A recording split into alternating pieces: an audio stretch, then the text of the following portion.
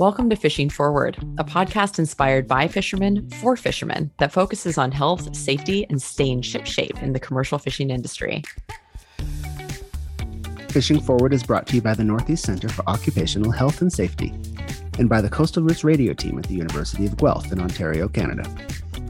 I'm your co-host, Hannah Harrison. And I'm Phil Loring. Today we're building off the main theme of our first episode, the professional fishing athlete. That is, the idea that commercial fishermen are fishing professionals who use their bodies in their work in ways similar to professional athletes. Last time we talked to two experts about the many ways that commercial fishing can put stress on fishermen's bodies. This time, we are taking some of those lessons right to the docks. In this episode, we talk with two commercial fishing practitioners to hear how they are doing things differently aboard their own vessels or in their fleets to avoid injury and make their crews and working environments as efficient and safe as possible.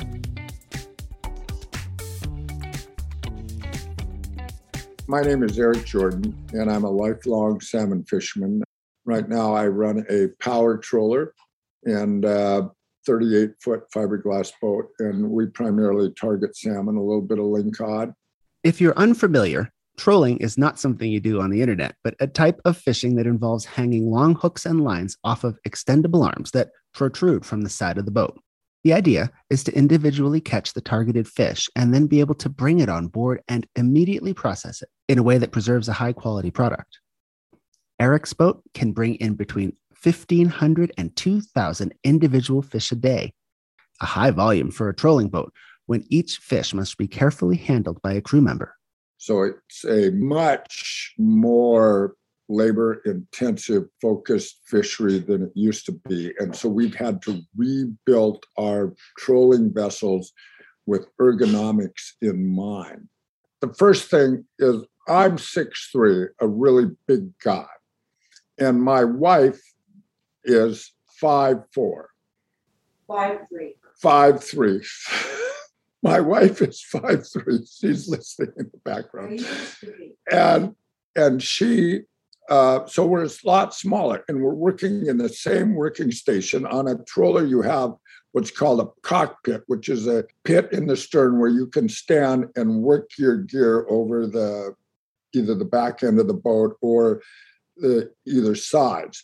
What we needed to do was make everything, since we were both using both sides, comfortable for a really big guy, myself, and also comfortable for her being 5'3" or 5'4". So that's what started me on the route. Plus, then my boys were fishing with me when they were young, and my mother. My mother, when she started fishing with me, was about 70 years old, and my boys, starting from the time they were 4 or 5 years old, starting to help manage the fish and then running gear as soon as they could.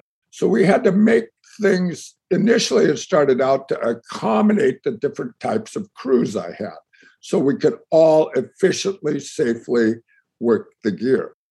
Now, Eric's boat didn't start out harvesting 2,000 salmon a day.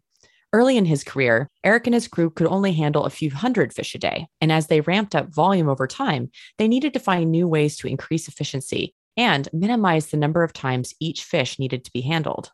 So when we pulled the fish aboard, traditionally you would conk each fish with a gaff hook, put the gaff in, pull it over into the deck, a bleeding bin, and you would handle that fish 7 or 8 times before it was unloaded.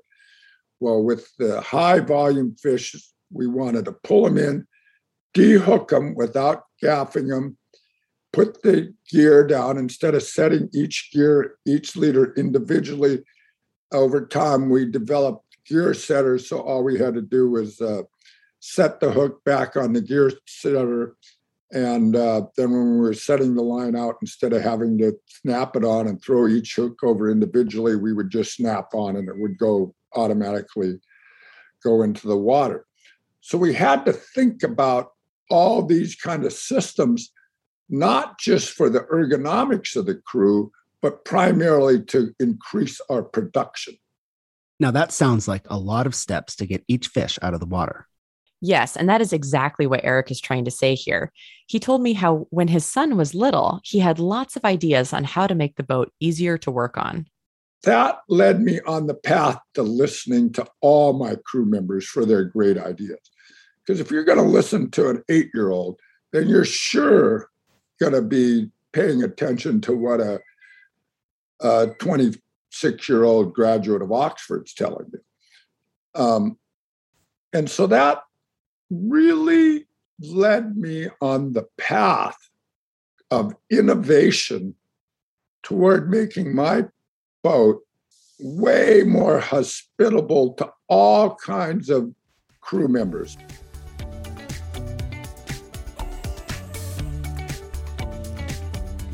Another issue that Eric has innovated around is that of crew burnout.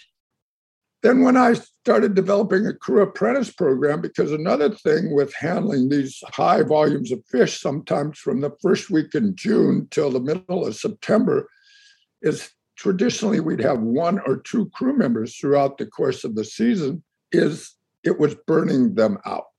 Just even though they were making good money, I mean, running gear and handling that many fish and unloading almost every day for 60, 80, 100 days in a row was just both mentally and physically exhausting. So about 8 years ago, we started a program where we would work crew in. And so they'd work 2 weeks or so and then take a break and maybe come back, or that's all they'd work is a week or 2 each summer. And we developed a crew apprentice program with the Alaska Longline Fishermen's Association, which has a whole program that helps prepares the crew for what to expect, what equipment to have. And then also I can be the judge of, especially after their first experience, is who's going to be able to go longer. For example, this year I had 2 long distance runners, a guy and a gal, who it would have been really tough to wear them out. But that's the kind of attitude that goes into making this both simpler and more efficient for production, but also safer and less taxing on your bodies. He mentions here that the Alaska Longline Association puts on an apprenticing program. And if you'd like to learn more about that, you will find a link to their website in the show notes. You know, another thing that really struck me in talking to Eric was how he described the transformation he has seen in his crew and on his boat because of this attention to safety and comfort. We're constantly thinking of ways to make the crew as safe, as productive, and as comfortable as possible. And then when you're doing those things, it's fun. I mean, when it's just flowing, you got the music rocking and everything's working well because you've worked so hard on all those details, it makes it not just comfortable and safe, but it makes it joyous. Eric also brought up one more thing that is a bit near and dear to my heart, and that's the way that women work in the commercial fishing industry. Eric is in Alaska, where women make up something around 18% of the commercial fishing workforce.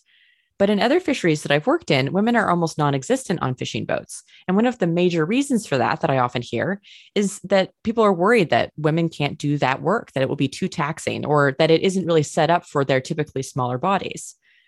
Eric makes a habit of hiring women on his boat, and I think his philosophy about how he chooses crew is super interesting. I'll tell you, I'll put the endurance and the toughness of some of the women that have crewed with me up against my sons who were champion wrestlers. Every person that comes onto my boat is unique. From the smallest woman to the biggest, brawniest guy, they all have individual talents. And my challenge as a skipper is to adapt my program and figure out where they fit best uniquely. And everyone, there's as much difference between some of the women I have on the boat than any woman and any man I have on the boat. And that's part of the fun of training crew, is listening and seeing where their gifts are, where their aptitude is, where their passion is. It sounds like Eric is hiring by thinking of each person as a unique entity with something to offer, rather than trying to fit different people into a set program on the boat. That's exactly it. And I think that that's a really important way of looking at people who work in commercial fisheries in general. Each person is inherently different, which means that the way that they stay safe and healthy is also going to require different approaches.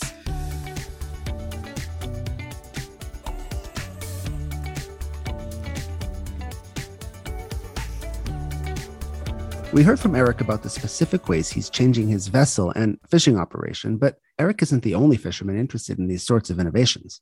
Let's turn now to Monique Coombs with the Maine Coast Fishermen's Association. Monique is the director of community programs for the association, and I'll let her describe what that means. So the Maine Coast Fishermen's Association's mission is to restore the fisheries in the Gulf of Maine and sustain Maine's fishing communities for future generations. My position as the director of community programs really focuses on sustaining Maine's fishing communities for future generations. So I get to do a lot of work with fishermen in regards to things that might happen more onshore. So things around like seafood and the working waterfront. And then most recently, and a major priority right now is the fisherman wellness work that we're doing. So advocating for more health and wellness resources for commercial fishermen in Maine, but New England and elsewhere. We're very lucky to work with some great partners to talk about the needs that fishermen have in regards to their health. Monique and the Maine Coast Fishermen's Association actually started thinking about the wellness of fishermen because they were working on the wellness of the industry. That is, issues around working waterfronts and other types of infrastructure. Here's Monique again. A few years ago, I did some work in about 10 coastal communities in Maine to investigate the working waterfront and some of the issues that were occurring on the working waterfront in those communities. And I was really excited to do the project because, Maine's gorgeous and our coastal communities are gorgeous, and hanging out with fishermen on the working waterfront is a lot of fun. And what I was finding is when I was speaking with these fishermen, although the atmosphere and the landscape was beautiful, there was a lot of heavy concern weighing on these fishermen in regards to development in their community, the future of their industry, the health of Maine. And they used a lot of words like fatigue, uncertainty, and helplessness. And so when I was getting home at night, I was thinking, geez, I'm actually a little bit sad and depressed because of this project. And it really sort of started to drive home the need for, just some more attention to be paid to not just infrastructure like we usually think about, right? Like wharves and bait and ice, but also infrastructure necessary for fishermen to be healthy and well. So, mental health resources, access to telehealth, and these kinds of things. I think the stress of being a commercial fisherman can sometimes slide under the radar in terms of the challenges that we assume face those in the industry. I think you're totally right. Stress, anxiety, and just having the energy to take care of yourself and stay in peak fishing form are all kind of insidious challenges that usually don't get the same attention as big infrastructure problems. Monique's group is trying to bring attention to those challenges through things like this wellness program.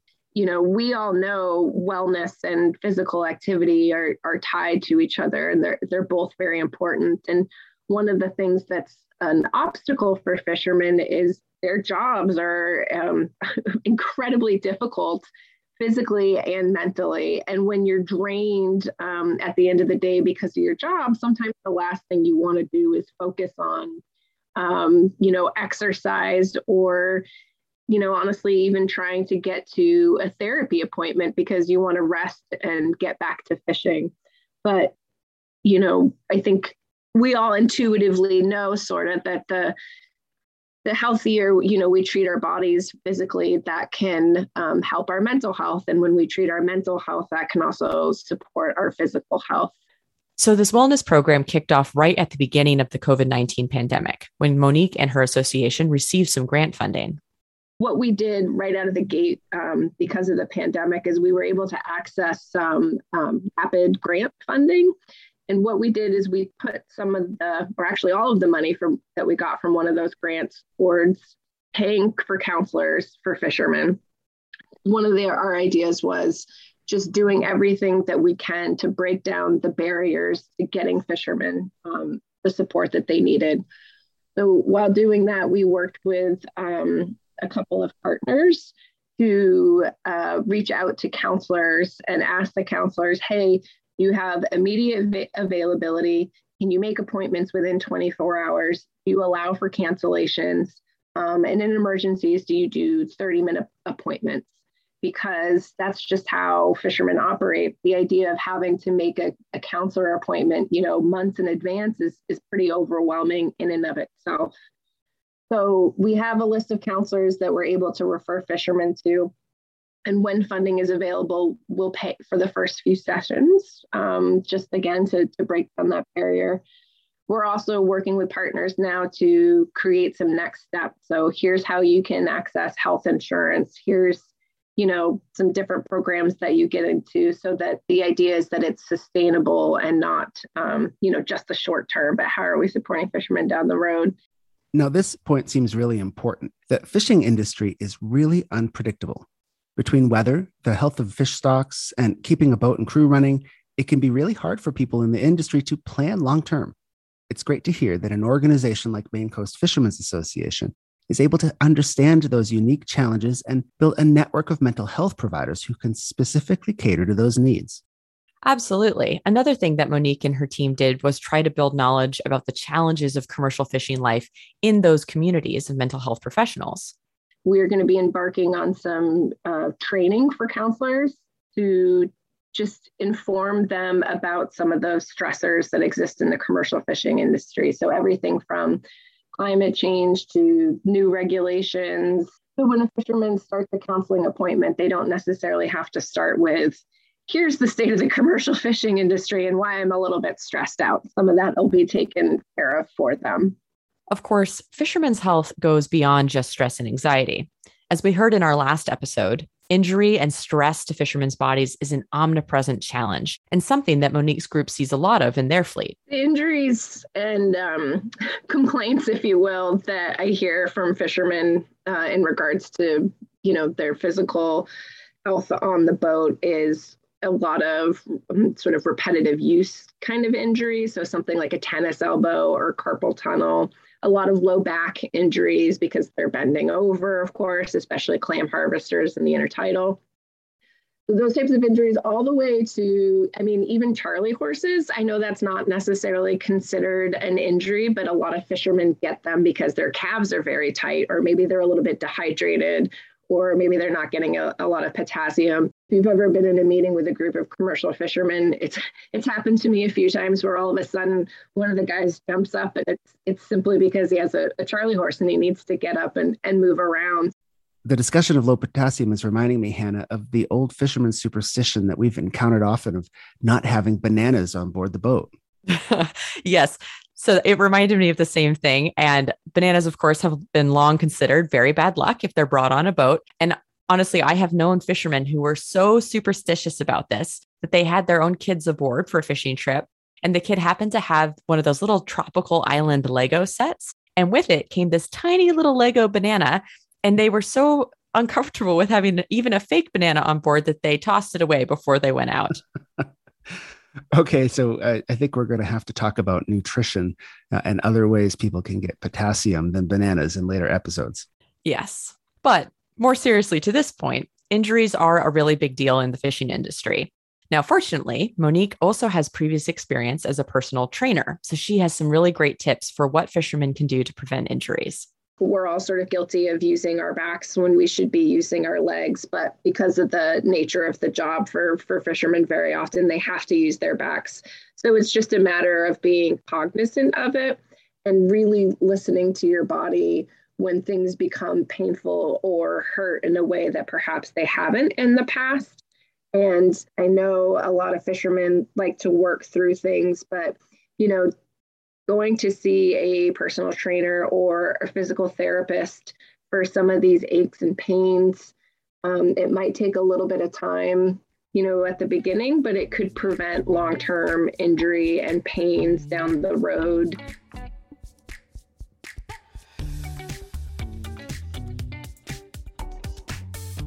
And if an injury does happen, then rest really is your best friend. Learning to listen to your body and seeking rest makes sense. Though I imagine that even if fishermen are paying attention to their aches and pains, sometimes the conditions on a fishing boat just don't really allow you to stop working and take a nap. Absolutely. And Monique and the other folks that we've talked to in this and in our last episode, they really do understand that. And because of that reality, it may mean that taking steps to prevent injury and to take time to heal properly if an injury does occur are really the best way forward. One important aspect of that might be getting exercise when fishermen are not at work, which may sound a little counterintuitive since most of their jobs involve extremely demanding physical labor. But in our conversation, Monique explained that there is a difference between the work of fishing and the exercising that's good for your physical health. Physical activity is, what you're doing in your day-to-day. Like a fisherman, they have a higher amount of physical activity than somebody that's sedentary. If it's repetitive and the movements that you're making every day are the same, yes, you're physically active, but exercise is done with intent as a means to get stronger or, to be able to stretch more, to be able to have a stronger cardiovascular capabilities. And so I think that's a challenge for fishermen, is the idea of like, Jesus, I got to exercise after a long day of being on the boat. There is value in physical activity with the intent to get stronger, with the intent to be able to, maneuver your body and do more on the fishing vessel. And that's tough. It's definitely tough. Now, having worked on a few boats myself, I am inclined to agree with Monique here that often the very last thing you want to do after a long day of fishing is go to a gym. But Monique says that getting stronger doesn't have to mean strapping on a weight belt. Rather, there are some simple things that you can incorporate into your pre or post fishing routine. The best kind of exercise is the kind of exercise where you can find enjoyment. I've always told clients in the past, like, if you don't like it, then you're not going to do it. So finding something that you enjoy is incredibly important. And that type of exercise and getting outside can be anything from playing basketball or passing the ball with your kids, playing golf, to taking your dog for a walk. I think walks are so underrated. And the walks can be some of the best things for you because you're moving your joints. You can hold in your stomach to work your abdominals. You can walk fast to work your cardiovascular. You can walk slow to sort of meditate. And it doesn't necessarily have to be a 3-hour walk. A 20-minute walk after dinner is just as meaningful. It's because if you're going for a 20-minute walk 3 times a week, that's an hour of exercise that you haven't done. And walking is also incredibly good for your joints. That kind of thing. And also stretches. Fishermen sometimes will get probably, tight hip flexors. And so just thinking about moving your hips in different ways, even walking up and down the street and lifting your legs as high as you get, something like that is a good way to just sort of work in some exercise. So between hearing from Eric and Monique, I think we have a few key takeaways. Yes. So my first one comes from Eric. The effort, time, and money invested into making your boat easier to work on for everyone on your crew, not just the biggest, strongest guys, will pay off by getting the best work out of each of those people, making the work safer, and making it, as Eric would say, more fun and joyous for everyone. For me, a big takeaway is that fishermen have unique health needs, both mental and physical, and groups like the Maine Coast Fishermen's Association are uniquely suited to help facilitate access to services that support those needs. In thinking about physical health, I think we've heard a repeated refrain of listen to your body. If it hurts, stop and rest. And wherever possible, take time to let your body recover from injury. And finally, the work of fishing is often different than restorative exercise. It's important to do both. And even doing after dinner walks and taking time to stretch before and after hard work can keep your body shipshape for years to come. Thanks for joining us today. In this episode, you'd heard from fisherman Eric Jordan in Sitka, Alaska, and Monique Coombs of the Maine Coast Fishermen's Association. Join us again next time for a deep dive into diets, nutrition, and what you should and shouldn't be drinking to stay hydrated. Fishing Forward is a production of the Northeast Center for Occupational Health and Safety and Coastal Roots Radio at the University of Guelph. To connect with us, visit us on the Fishing Forward webpage at www.coastalroots.org/fishingforwardpod. Though we do our best to bring you accurate information and lived experiences in this podcast, please remember that all of the health-related information presented here is the opinion of the interviewees, and it should not be interpreted as licensed medical advice. As always, talk to your physician about your own health needs and circumstances. Fishing Forward is funded by the Northeast Center for Occupational Health and Safety. We also receive support from the Alaska Marine Safety Education Association, Oregon State University, Fishing Partnership Support Services, the Maine Coast Fishermen's Association, the National Institute for Occupational Safety and Health, the National Occupational Research Agenda Agriculture, Forest, and Fishing Council, and the Local Catch Network. Safe sailing!